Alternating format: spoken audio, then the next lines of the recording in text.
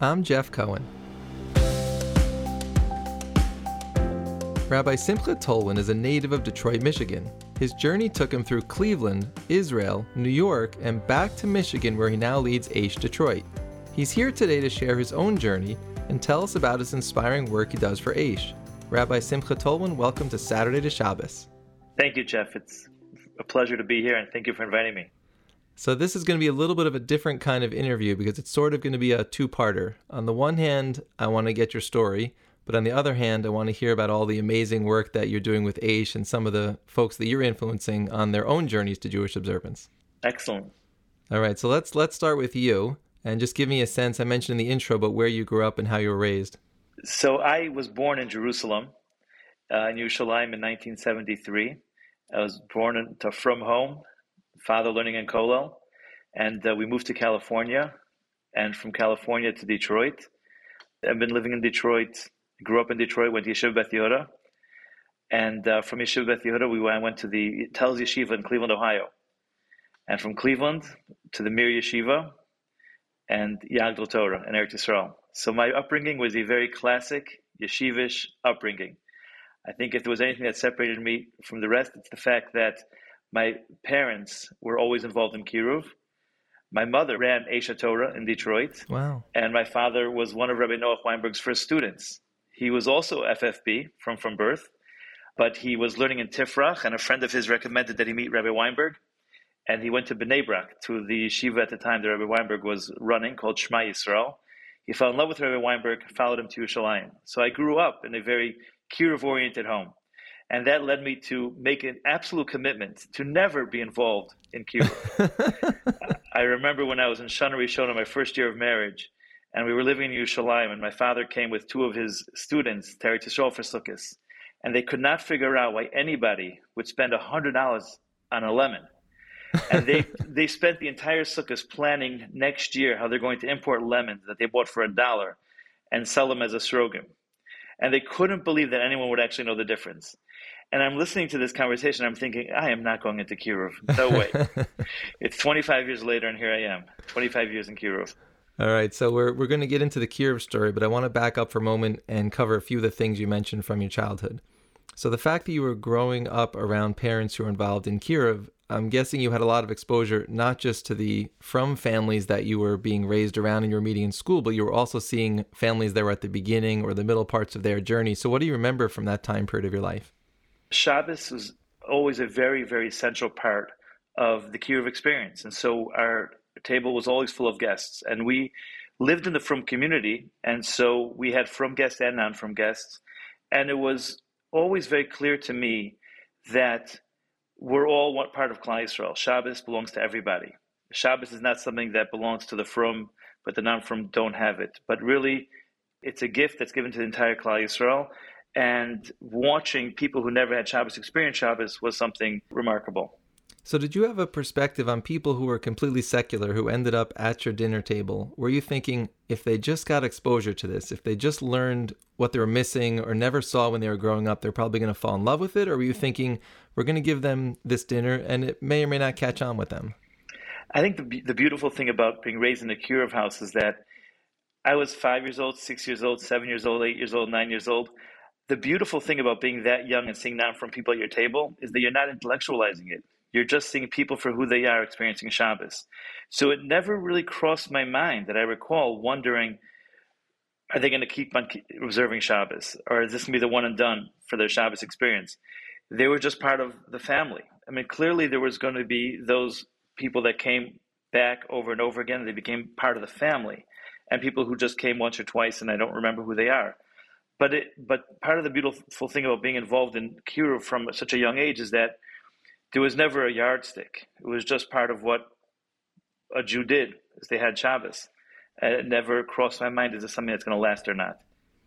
Right, so one of the differences in your childhood versus mine, I was raised completely secular with zero exposure to an Orthodox lifestyle. So I never even had the one Shabbos where I could have even seen what it was like. So there was really no point in my childhood all the way through college where I even, one, had exposure to Orthodox Judaism, or two, ever even had to explore, is this a lifestyle I'd want to lead? Because I never really heard of it, even though I was Jewish.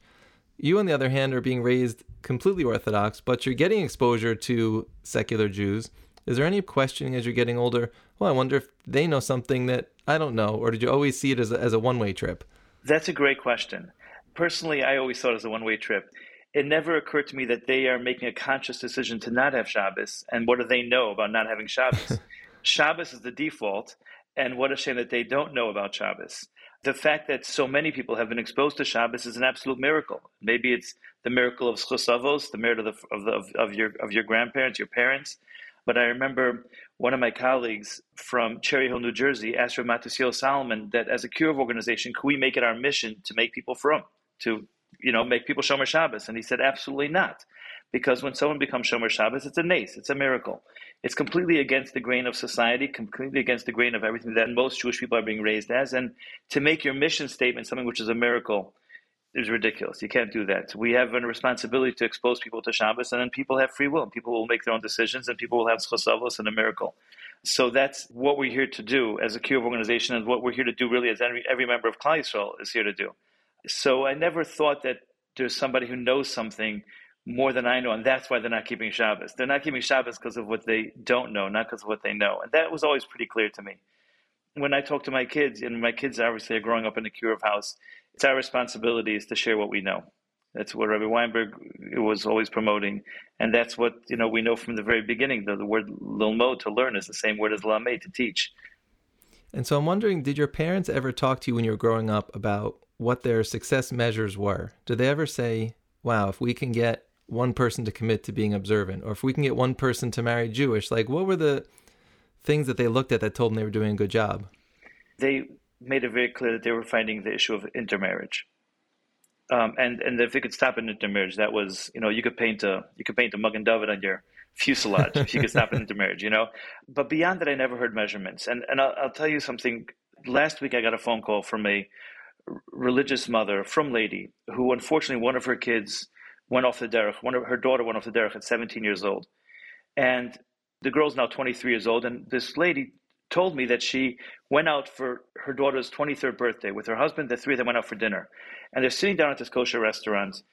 And the waiter brings out bread. And this totally non-frum girl gets up on her own volition to wash and sits down and makes a bracha motzi. First time in 5 years this mother has ever seen her daughter make a bracha. She's telling me the story with tears in her eyes and with such emotion. My daughter, I don't know where it came from, she just got up and she washed and she made a bracha.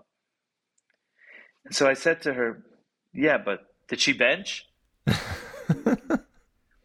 You understand, that's a ridiculous question.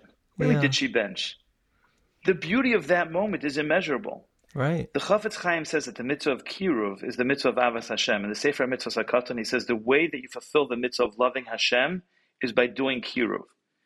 Because Hashem, like the Mesilas Yesharim says, is our Father in heaven. So in Hashem's family, 9 out of 10 kids are off the derech. So if this mother gets so much joy from one bracha, what's the joy that we're giving HaKadosh Baruch Hu by giving one yid the access to do even one mitzvah? So to measure it is absolutely insane. It's like an insane concept to even measure it, because to measure would be thinking that Kiruv somehow is an Excel spreadsheet that we have to measure our progress. It's not. Kiruv is an emotional mitzvah that has to do with Hashem, is our Father in heaven. It's a mitzvah of Avos Hashem.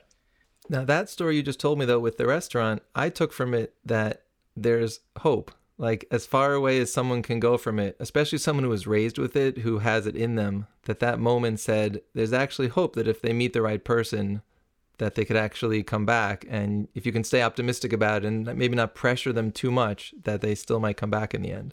There's absolutely hope for every single person. Besides my job as a Kiruv professional, I also have a master's in clinical counseling. And in my experience, when people leave, if they grew up from and they leave, there's always hope. There's always hope. No one's leaving for intellectual reasons. They're leaving because of a negative experience. They're leaving because of a deep psychological issue, emotional experience. But there's always hope. And that hope is not pinned on full Shmiras HaMitzvahs. Think of that hope as if we were the parents. Every little action is infinitely meaningful. So absolutely. And so I appreciate some of the things you're saying about Kiruv, and I want to come back to those a little bit later in the interview. Let's pick up your story, because you mentioned some of the schools you were going to when you were growing up. So as you were in the high school, college years, And you mentioned the experience you're having with Kiruv as a child watching your parents. What did you think you were going to be as you started entering high school and college? So I went to Telz Yeshiva for high school, and I wanted to be a principal. Our principal there was Rabbi Dardak Alav Shalom, an incredible tzaddik, and also the principal. We did not treat him well, and I remember at his funeral in Eretz Yisrael, at his kavura, someone on behalf of all of us stepped forward and actually asked Mechila from our English principal for perhaps treating him with disrespect, which is something we were definitely guilty of. And I remember at some point in my relationship with Rabbi Dardak thinking that I would like to be the principal of a school. And so that was my intention. My intention was to work with, always to be in education, to work within the Frum community. And that's where my thoughts were. And even into going to Eretz Yisrael, and when I was learning Yagdal Torah, I would hang up signs in the German colony where there were a lot of Americans working American jobs, and their kids would get home from Israeli schools like at 2 o'clock, and they had nothing to do with their kids for 3-4 hours. So we started a tutoring service. So I was always involved and always saw myself, in education, but thinking more would be with kids and with in that capacity. So Kiruv was a surprise. And you also thought you'd become a rabbi along the way if you were thinking of becoming the principal of a school? No, I was not thinking about becoming a rabbi. The becoming a rabbi was along with the Kiruv track. It was simultaneous. So I got my smicha actually at Torah with Rav Yitzchak Berkowitz. Okay, so connect that part of the story. What you said you were in high school thinking about becoming a principal, but I know in part of your story you then make it to Israel, so something changes in the trajectory of where your career is headed. Yes. And you know what they say, it's all for the wrong reasons. I entered Kiruv because at the time, I was learning in the Mir Yeshiva in 1997, and Eric Coopersmith started a Kiruv training program for Kola guys who they would pay $500 a month if you joined the Kiruv training program, and you'd take a job for 1 year in America in Kiruv. $500 a month was very appealing to me at the time. And 1 year Kiruv in America sounded great because we knew we had to go back for my wife to finish her degree in nutrition. So it was like, perfect, we'll go back for a year, you'll finish your degree in nutrition. And so we joined the ranks of Kiruv for the wrong reasons. We joined the ranks of Kiruv because of the $500 a month Kiruv training stipend and some of the things I would learn I thought would be interesting, and for the year that we would have to spend in America anyways as she was getting her degree. There was 5 of us. We met in my apartment every Friday afternoon. And then after that year was up, I took a job for a year with Aish Torah in New York on the Upper West Side. And that year turned into, this sounds so cliche, but the year turned into 25 years. It was an incredible experience there, and we stayed. So let me ask you 2 questions from everything you just shared. First of all, you mentioned your wife, so I'm curious how she comes into the picture. And the second question is, early in the interview, you mentioned how watching your parents work in Kiruv, you thought that's kind of the last thing I'm going to end up doing. So I imagine there was some point along the way while you were working in it where you said, I may have entered this for the wrong reasons, but I seem to be headed on that track, and maybe I have a different perspective on it now as an adult than I did as a kid. So that's kind of a long-winded 2-part question for you. Yeah, I think that we all have that moment as we go into adulthood when we have this panic and we say, am I becoming my parents? So I've definitely had that moment. Am I becoming my father? Am I becoming my mother? And yes, there was a very conscious moment where I realized that this was going to be my career in direct contradiction to everything I thought. And that moment was, we were driving once on the 80 from New York to Cleveland, where my wife is from. And we said to ourselves, what would be so bad if we didn't come back to New York? Like, who would miss us? And we actually made a list of all the students that we had, all the programs that we were running. And we said, wow, we really better come back to New York after Shabbos. We cannot stay in Cleveland. And that was a very telling moment, that when we actually did a real accounting of how many people and how many programs are being directly impacted by what we're doing. And that was a moment where we said, this is something we're going to be doing long term. And the part about how your wife comes into the picture and how she got into nutrition, and is she still in that field, or did she end up going into the Kiruv world as both of your parents did? So my wife is similar to my background. She grew up in Cleveland. She went to BJJ, classic yeshivish seminary in Yerushalayim. Her personality is great for Kiruv. She says it as it is, does not mince words, and she's fully involved in the Kiruv work, not just in terms of hosting, but she actually is the managing director of the Aish Torah branch here in Detroit. So that means that she's responsible for all the programming decisions that we have. She's responsible for all the marketing. She's responsible for managing staff in terms of defining goals and measurables, etc. So she really runs the branch day to day, as well as teaching. She teaches a lot of classes now, especially on Zoom. She has different groups, chaburas, that they learn together. So she's fully invested. Okay, and so that's a lot of work that's going on in Detroit, but there was a stop in New York prior to that, which you referenced before. So tell me a little bit about the kinds of programs and impact you were making there when you came back from Israel. We were there from 1997 to 2005, and we were there working with Aish Torah on the Upper West Side. It was 83rd and West End. That period was where we really got our feet wet in Kiruv, and that was the inspiration why we stayed in Kiruv.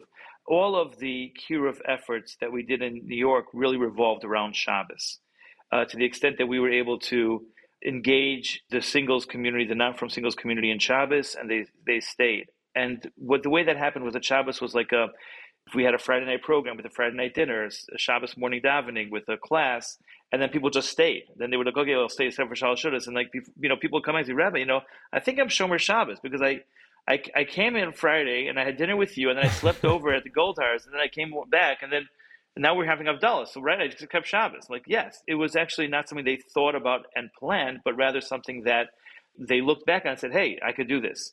And that's really been our model for Shabbos now as well. I tell people to look at it as bookends. You got Kiddush, you got Havdalah, now just fill it in.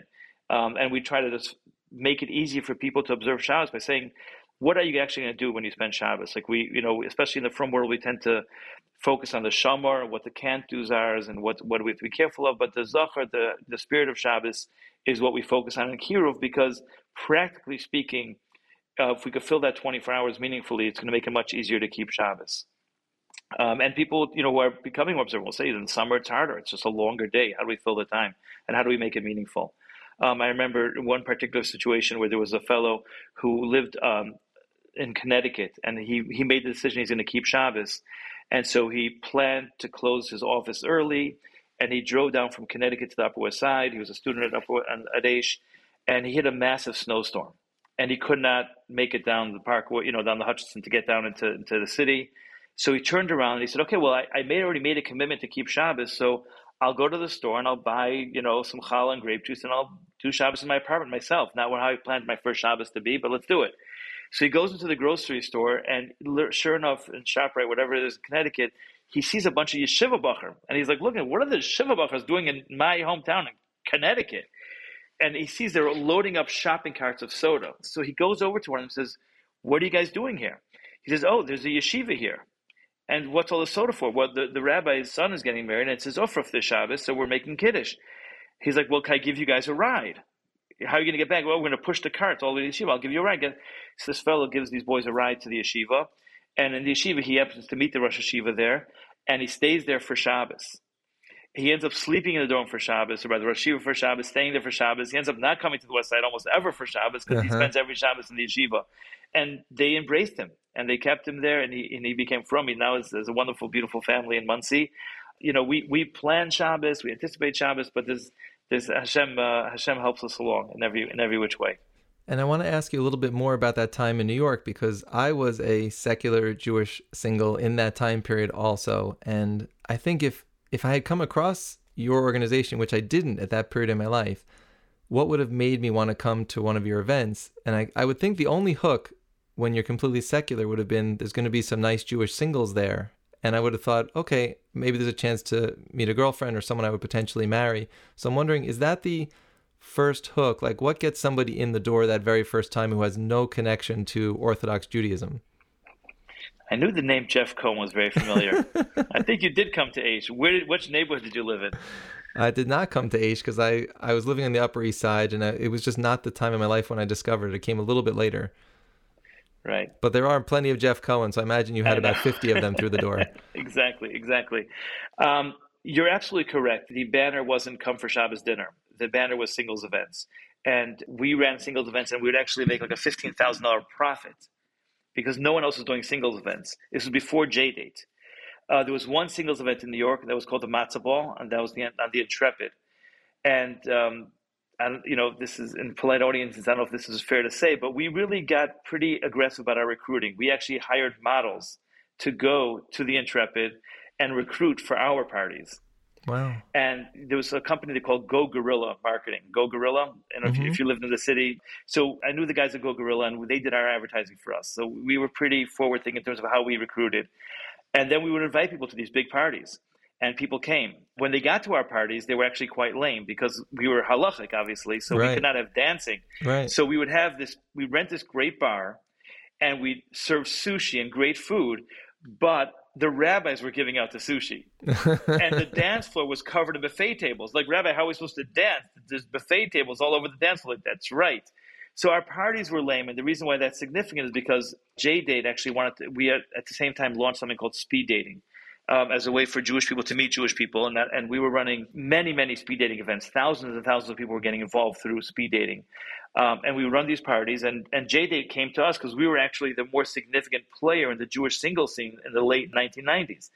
And they wanted to partner with us, and we couldn't. Again, for halachic reasons, they were not selective in terms of being careful who's Jewish. They were not selective about the level of the party in terms of dancing, in terms of kosher food. So their parties were just way more fun than ours, bottom line. And so eventually they took over that market because of that ability. But that didn't change our success, because the way it worked for us was that we had 3 levels of Aish at the time, which was the number one was the outreach level. These were the parties. And we attracted about 2,000 people a year through these parties. And our goal was to get 700 of them into what we called the transition program. Transition program was, we would still rent a bar, but we'd have a Torah class at the bar, which was pretty cool, and people came. And then after that, of those 700, our goal was to get 200 of those people to be learning twice a month. And so we actually had a very systemized way that we would try to funnel people in.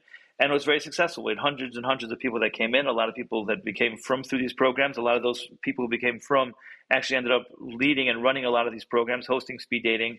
So there was really a tremendous community that was built there on the Upper West Side through the activities of Aish.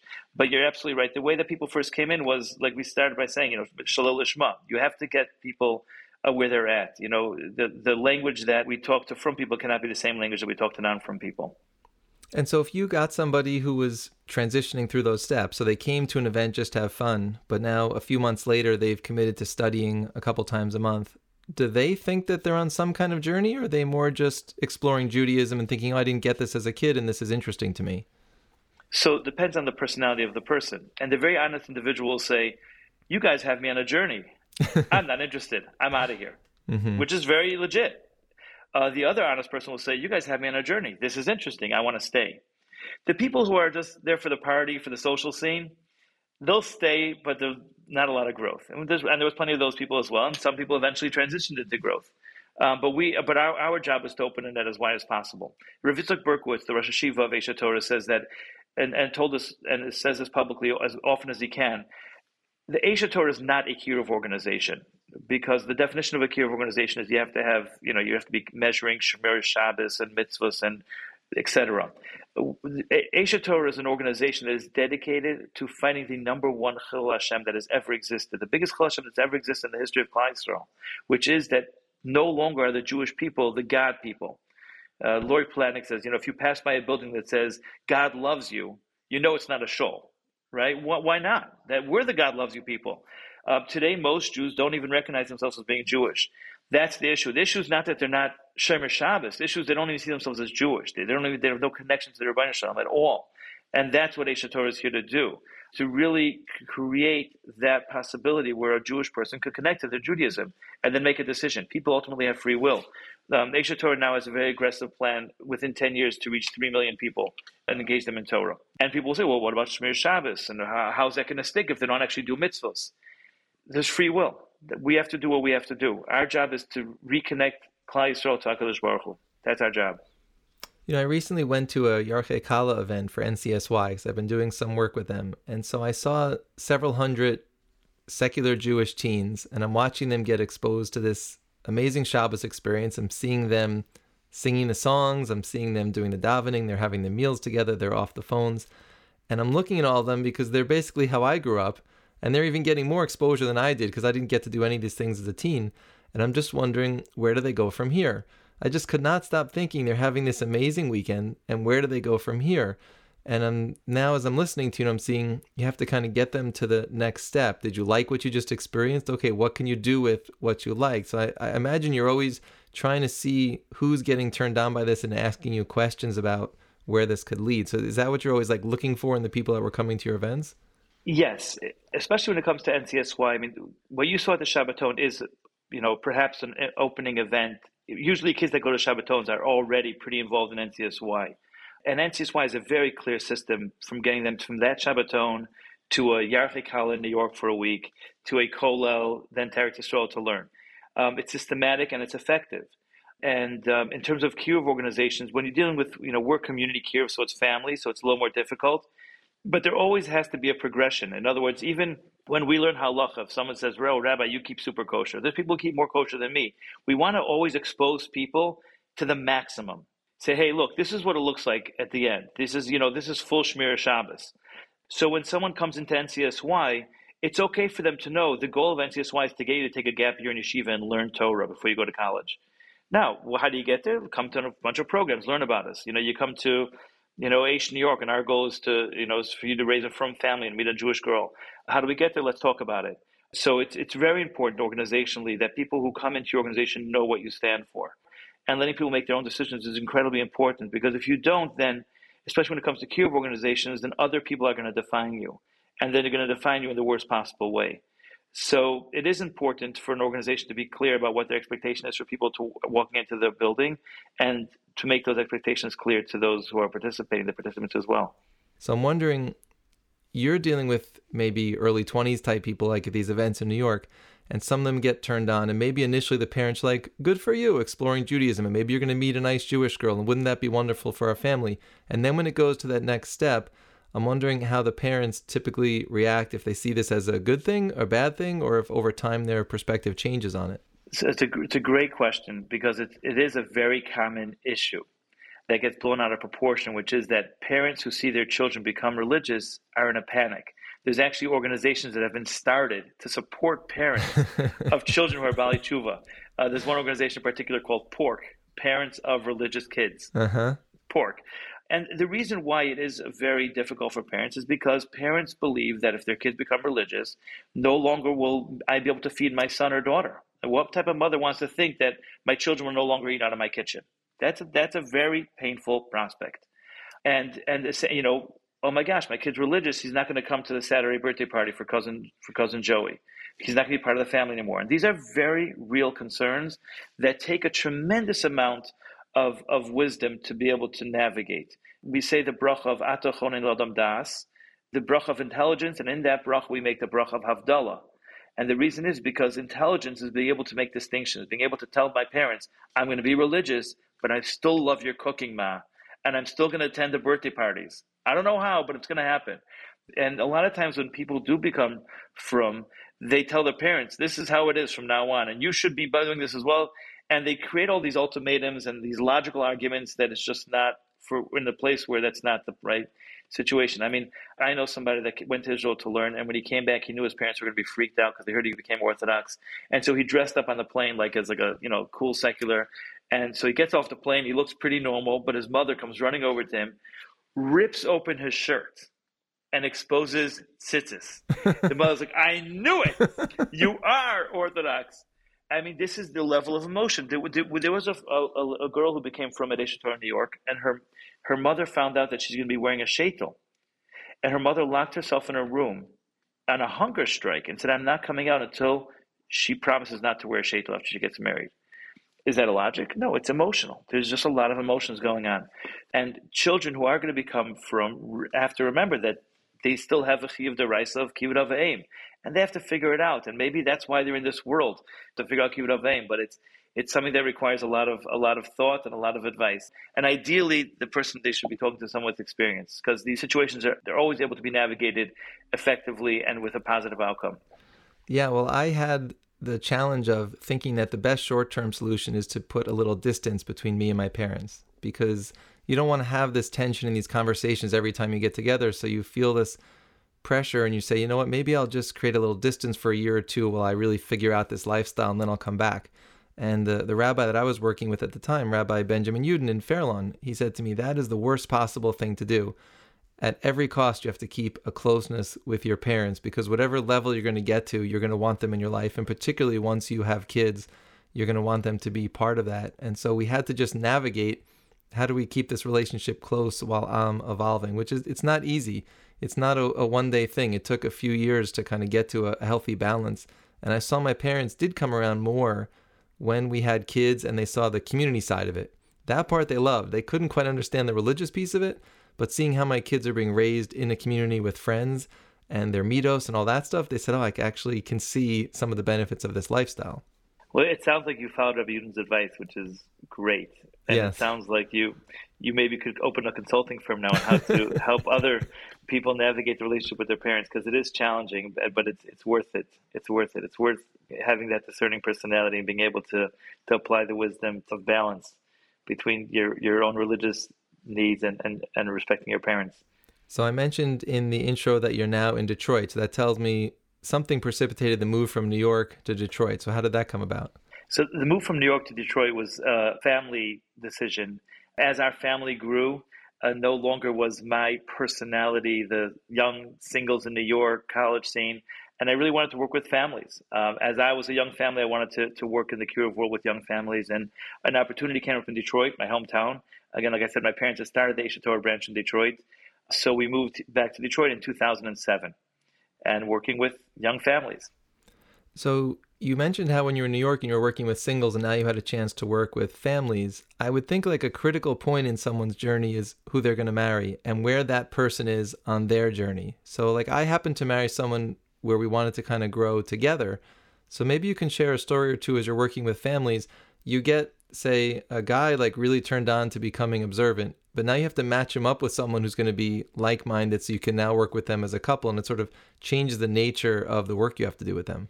Right, absolutely. And when working in the singles community, the decision point of that person is who they're going to marry. And then you can find somebody like-minded. Whereas when you're coming into a young family situation, their decisions are not who they're going to marry. Their decisions might be where my kid's going to go to. Are they going to go to Hebrew school or day school? And how's our Shabbos going to look? Is it going to be soccer and hockey and skate camp, or are we going to go to shul? So it's a different level of decision. I remember in New York, when working with the singles community, we were competing for people's social time. You have a certain amount of free time, you want to hang out, meet people. So if we could have a party which is as fun as anyone else's, or we could schedule our party so that people could do both, we're good. With families, it's a lot more difficult because you're not competing for social time, you're competing for family time. And that's a lot more valuable because there's a lot less of it. But the beautiful thing, though, about working with family is that there's a clear motivator. And, when you're working with the singles community, people are saying, well, when I have kids, I'll worry about it. Okay, now you have kids. What are you communicating to them? What example are you setting for them? What do you want them to know about Pesach, about Sukkot? And so working with families has been incredibly, incredibly rewarding. At the same time, it takes a lot more for a family to take on a religious lifestyle, especially as it comes to Shabbos, because there is a lot of I remember having a conversation with somebody. He said to me, Rabbi, I'm never going to be observant. My kids are fully scheduled every Saturday morning. And if my wife would ever let me out of the house 9 o'clock on Saturday morning, I'm going golfing. I'm not going to shul. And we had the conversation, and he agreed to me. He said, look, I guess if all my neighbors were going to shul, I would go to shul too. So one of the most important things is creating that community, is creating that social environment where that's the thing you do is you go to shul. So many decisions that young families make is just what the community expectation is. So if you could get a critical mass and enough people coming to shul on Shabbos, then hey, that's the thing that we do. It's difficult, but it is possible. Son, I want to ask you about one other angle of Kiruv before we go to what's called our lightning round, where I ask you some super fast questions. I'm wondering how the world of Kiruv, in your mind, has changed from what you saw your parents doing to what maybe you were doing in the 90s to what it is today. What has changed over that time period? When my parents were doing Kiruv, discovery was huge. You could show people the Bible codes and they'll be blown away and walk away Shomer Shabbos. When I was doing Kiruv in New York, Rebbe Noach Weinberg would say, you're Aish Torah, you got to run discovery seminars and prove God's existence. And we're like, no one's coming. No one's interested in that. People were interested in social events. And that was the way we attracted people. Today, people are not being attracted by Bible codes for sure. Right and wrong is not absolute. Nobody wants to be right. And for sure, nobody wants to be wrong. And nobody wants to think that anyone else is wrong. So right and wrong does not talk to anybody today. More than ever before, it's authenticity. The Mekarev and the Kiruv organizations have to be authentic to who they are. There can't be any bait and switch. People have to know what we stand for. Yes, we have a mechitza. Here is why we have a mechitza. And if you don't like it, that's fine, but respect my values that I have a mechitza, and people will. So I think that the strength that we have to capitalize on is that, A, we have to be much more authentic than ever before, not have any type of bait and switch. B, today's Jewish community is no longer driven by belonging to a synagogue, having membership. Today, people are open to an a la carte. So they see their Judaism almost as a as a subscription. So you could enjoy Aish for this program and something else for that program. And so we have to accept that we are part of a smorgasbord of a Jewish family's experience. And then, hopefully the experience they have with us as part of their smorgasbord will be incredible. They'll want to stick with us and learn with us. But not to think that we're going to own or have a monopoly on anyone. People don't see a value of belonging anymore. They see a value in being able to be everywhere. So I think that's another big change that we're seeing in the kiruv world, is embracing this idea that we're part of a person's smorgasbord of learning. I think that the concept of Olami is a large kiruv organization. They're kind of an umbrella for a lot of the young professional and college kiruv places. And it's really the reflection of the kiruv world today. Somebody walks in and they have a student, and the student is their student, but the reality is that the student's sister went to NCSY, their brother was in the University of Indiana, this guy himself had gone to Israel or some other place, and they landed with this rabbi. So this rabbi might feel like, oh, he's my guy, but he's 18 people's guys. There's a village here. And that's becoming more and more apparent in the kiruv world today, that the kiruv world is a village. And if you're involved in community kiruv, you're going to interact with team kiruv, you're going to interact with college kiruv. And a really important market is the empty nester kiruv, because the empty nesters have time and resources and are looking for meaning. That made me think of one more kiruv question I wanted to ask you, something that my wife and I think a lot about. We have 3 kids, and we say with all the time that we've put into our own growth and getting to the point that we're at, like how heartbroken we would be if all 3 of our kids, or even one of them, turned 18 and was like, not for me, and just threw it away. And we would think, what did we do this whole thing for ourselves if it didn't get passed to the next generation?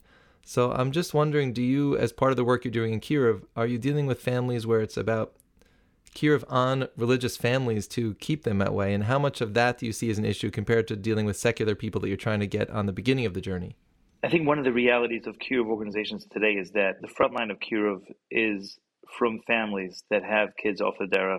If you're asking a separate question in terms of how, as families, we should react, I remember listening to a speech by Rabbi Pesach Krohn many, many years ago, and he described a scenario where a 3-year-old was chasing after a ball. And in his race for the ball, he said, my yarmulke is getting in the way, it's going to blow off. So he took his yarmulke off his head and held on to it as he was running. The mother screams from the sidelines, Yankel, put your yarmulke back on your head. And Rabbi Krohn said, well, why is she yelling? Why is she yelling at Yankel, put the yarmulke?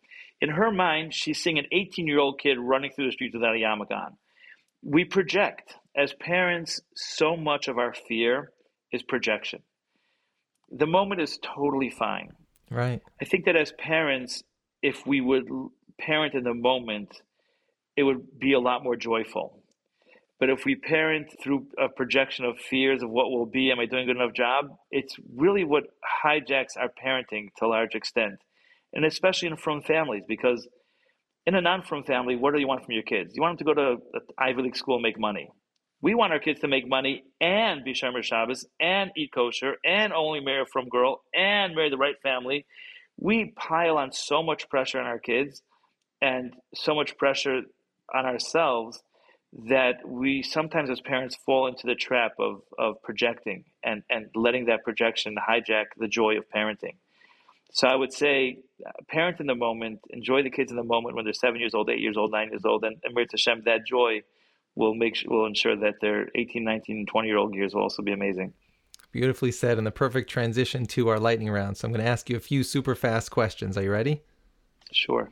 Okay, first one. What's one of the most interesting or unique questions that a secular Jew ever asked you about living an observant life? Do you ever take a break? You mean like just not be religious for a month? Yep, like a 100% honest question. And how do you respond to that? No. All right. So question number 2. What do you think is a misconception that secular Jews have about living an observant lifestyle? That it's not fun. Why do you think they think that? People believe that rules are the contradiction to fun. I think as a frum person, we recognize that having boundaries and having guidelines allow us to have a lot more fun. My father-in-law uses the example. He said, imagine a bunch of kids playing soccer on a cliff, right? They're going to keep far away from the edge because the ball could go over, they could go over and die. So imagine one day you put a fence up at the edge of the cliff. Now you play a lot closer to the edge because you have a fence. So from people, we have an incredible quality of life. I mean, in what other lifestyle do you have an opportunity to sit around and have a meal with no phones twice in 24 hours for 3 or 4 hour meal long? I mean, it's incredible. For sure. Okay, so how many Jewish marriages would you say have come out of all the work you've done over the years, if you had to give me an estimate? About 130. 130. Wow. And how many of those would you say continued their journey and got to a from place as a family? No, I'm sorry. So 130 are from marriages. Wow. And I would say 98% of those are from time in New York when we're dealing with singles. In Detroit, I've done 5 or 6 weddings. Wow, that's beautiful. Okay, last question. What could we expect to be served if we were traveling through Detroit and stopped at your table for a Shabbos meal? Best cholent you've ever had. It sits in a Dutch oven for 24 hours before you will enjoy it at 12 o'clock on Shabbos afternoon. It sounds delicious. You're going to have some people knocking on your door next Friday afternoon. Can't wait. Don't come out to Shabbos because we don't have leftovers. Beautifully said. Rabbi Simcha Tolwin, thank you for joining me on Saturday to Shabbos. Thank you for having me. Saturday to Shabbos is produced by Gary Wallach. Our executive producer is Rabbi David Pardo. Our theme music is by Paul Uden. To learn more about us, please visit tachlismedia.com. That's TACHLIS media.com. Tell us what you think about what you've heard, or suggest a story we should know about by emailing shabbos@tachlismedia.com.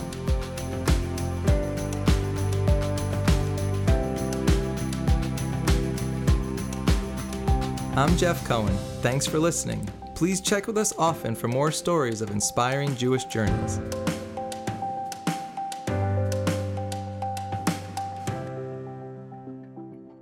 Saturday to Shabbos is a Tachlis Media podcast.